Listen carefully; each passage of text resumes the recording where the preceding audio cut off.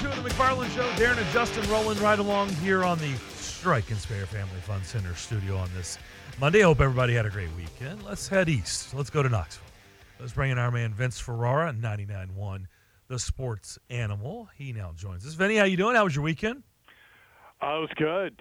Packed and loud. Thompson-Boling Arena. Got some craziness in the NFL yesterday. So, yeah, it was all good. Hope you guys had a great weekend, too. Yeah, set up the atmosphere for us on television. It looked and sounded great. Yeah, and from our view from where the press is, we're behind the basket off to the side a little bit, and they've moved part of the students to the section right next to us. So we get an even louder throat of what's going on in that building. So they're not standing, they're not sitting. They took the seats out for the students in games. They're standing the whole time. Everybody's got signs, and everybody's standing the whole time. So they're a lot more into it than they used to be. Now that the students are back, it was packed. Several games moving forward are sold out. They were chanting unfortunate things to Texas. Some they should, and some they shouldn't. But they were loud, and they were into it. And Josh Heupel came out there at one point during the timeout with the 2023 newcomers and signees, and I had a monster reaction. Tony Vitello on the video board got a huge reaction. So everybody was ready to go. Wow. Now you've piqued my curiosity. What were they saying inappropriately? I don't really want to know. I want to know. FCC violations. Texas? Yeah, I'll text you later. Okay. I do want to know. What a tease, Vince. What a tease. You should get into radio. There you go. But I'll say this real quick.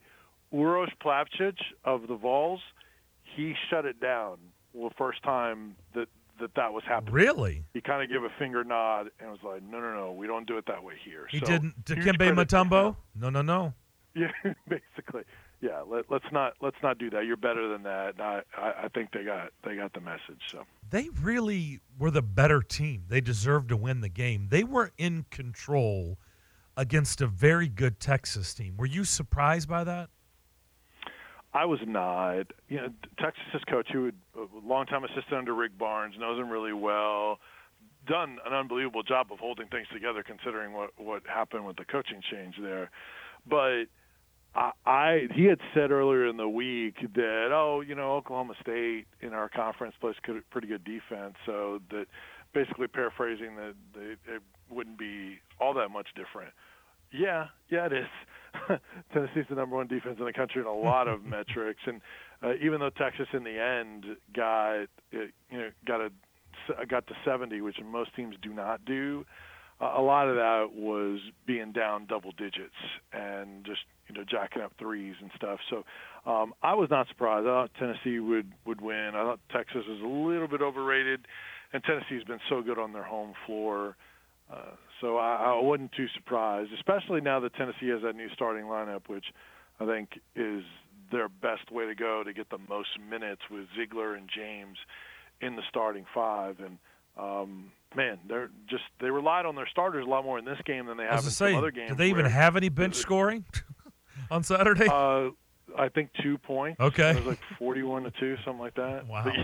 But the game before, they only had one player in double digits, and everybody else contributed with points.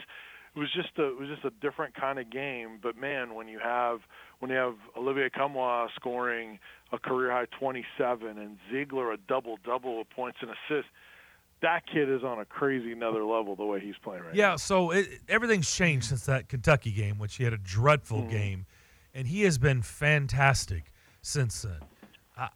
I love a response. I love when a kid doesn't have things go his way, in this case for an entire game, on national television, at home, and the response is what he's done since that Kentucky game. I love that because not everybody bounces back like that, but Ziegler he's been lights out since that Kentucky game. Do you agree?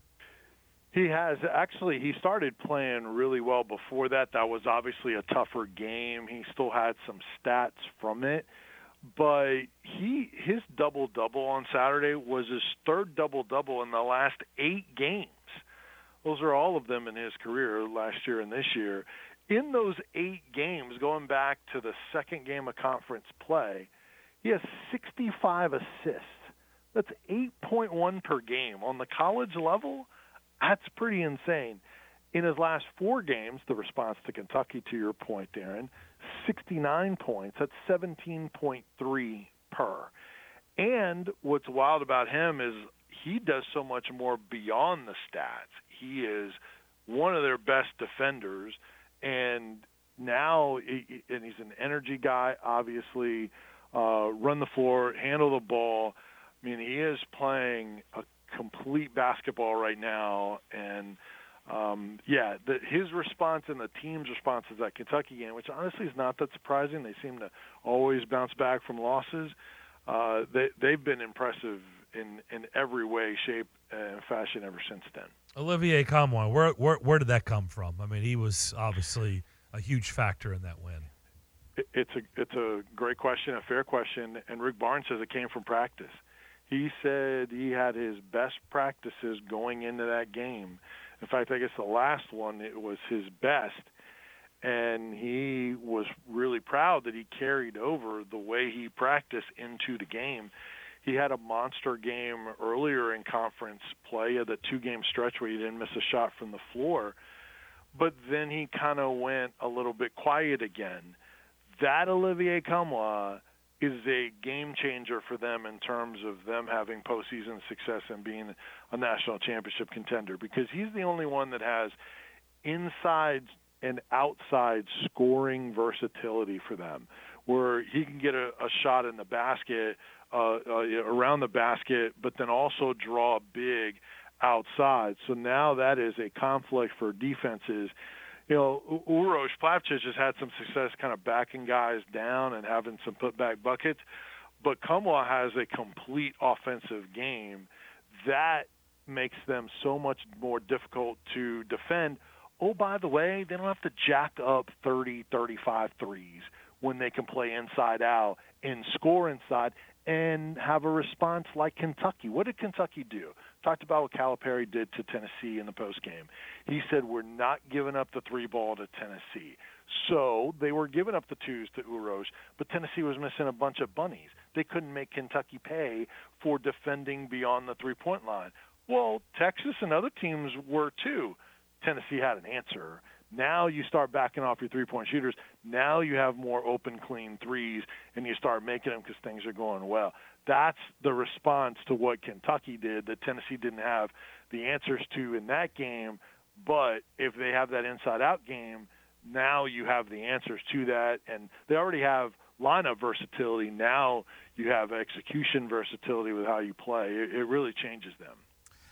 Vince, I wanted to ask you very quickly, as the Super Bowl is now set, the journey for one Trey Smith coming over there from Rocky Top all the way now to where he played, and I just looked it up, 90% of the snaps for the Kansas City Chiefs this year, 100% of the snaps against the Bengals in the AFC Championship game.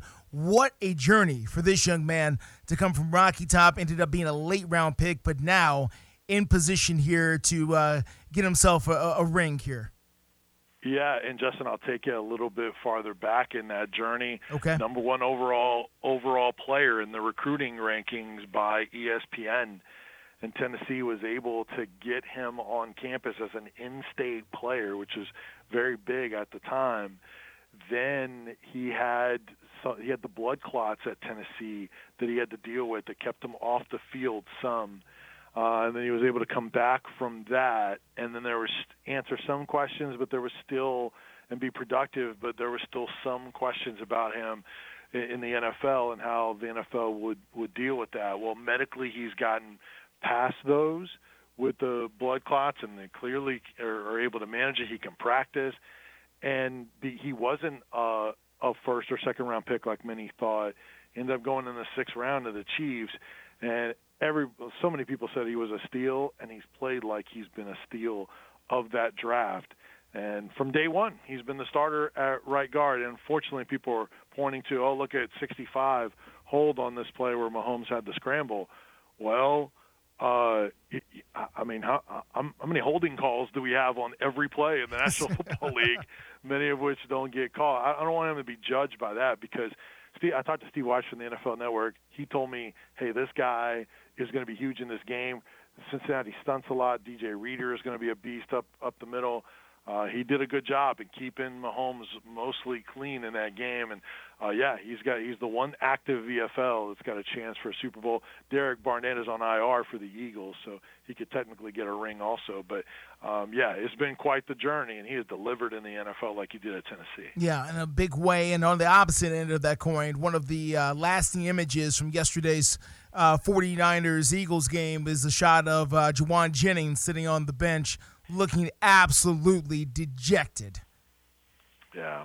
He was key in their one touchdown and Christian McCaffrey getting in and kind of getting guys off of him and holding him up so he could get in the end zone. And he's always looking to block down the field. He said afterwards he took some blame on one of the hits on their QBs for a missed block.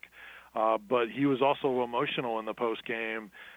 In interviews and how special the season was for him. So he should be a guy that gets another contract with the 49ers and stays there. He fits their culture in a lot of ways. And, it's a tough way for his season to end. But, man, when you step back and reflect on it, that's another guy that went from basically being kicked off at Tennessee or, and definitely suspended, work his way back, bust his butt, produce, and then not get looked at by the NFL like he could have with his talent, and now finding a really good role in the NFL. So it's crazy, some of these Tennessee stories for sure. It's not his fault. He didn't have a quarterback. It's not his fault. I mean, honestly. Anything we need to know about Wednesday, the first day of February? Anything newsworthy from your market, or do you think it's going to be completely non-eventful? I think there'll be more attention on the Tennessee-Florida basketball game. Wow. Okay. Well, that answers that. Signing day. Well, look, they may add somebody in there or do an official signing. I was wondering about the other 4 transfers that hadn't been announced. They went ahead and announced those like after I talked to you guys last week. So I mean, there could be somebody, but nothing big. Their class is pretty much done, so I wouldn't expect much news at all. I hate to be mean, but National Signing Day, which used to be this one on Wednesday, which was the day that actually this is what everybody talked about, has become just kind of it's become Blockbuster Video. Well, not really, because Blockbuster doesn't exist. Newspapers, it's just dying a very, very slow death, and I hate to shun the newspaper business. I've got great people working there, but it's just dying a slow death. Here's the difference is that National Signing Day has Greg Sankey to potentially resuscitate it again, while those media outlets did not. Because Greg Sankey has been open in saying, we're putting too much on these coaches in December. We need to push this early signing date back. And maybe it's the first Wednesday of February, maybe it's the last Wednesday of January. It's going to get pushed back because Greg Sankey is talking about it. Fair enough. He doesn't talk about things that he hasn't already had movement on. You're 100% correct on that. He just isn't floating something out there just because. Right. He's floating out there because he knows. That's right. He knows something. Yeah. Vinny, always appreciate it. Have a great week. Next week, we'll get your Super Bowl prediction. Thank you, sir. When we talk to you next week. But have a great week, and we'll talk next week.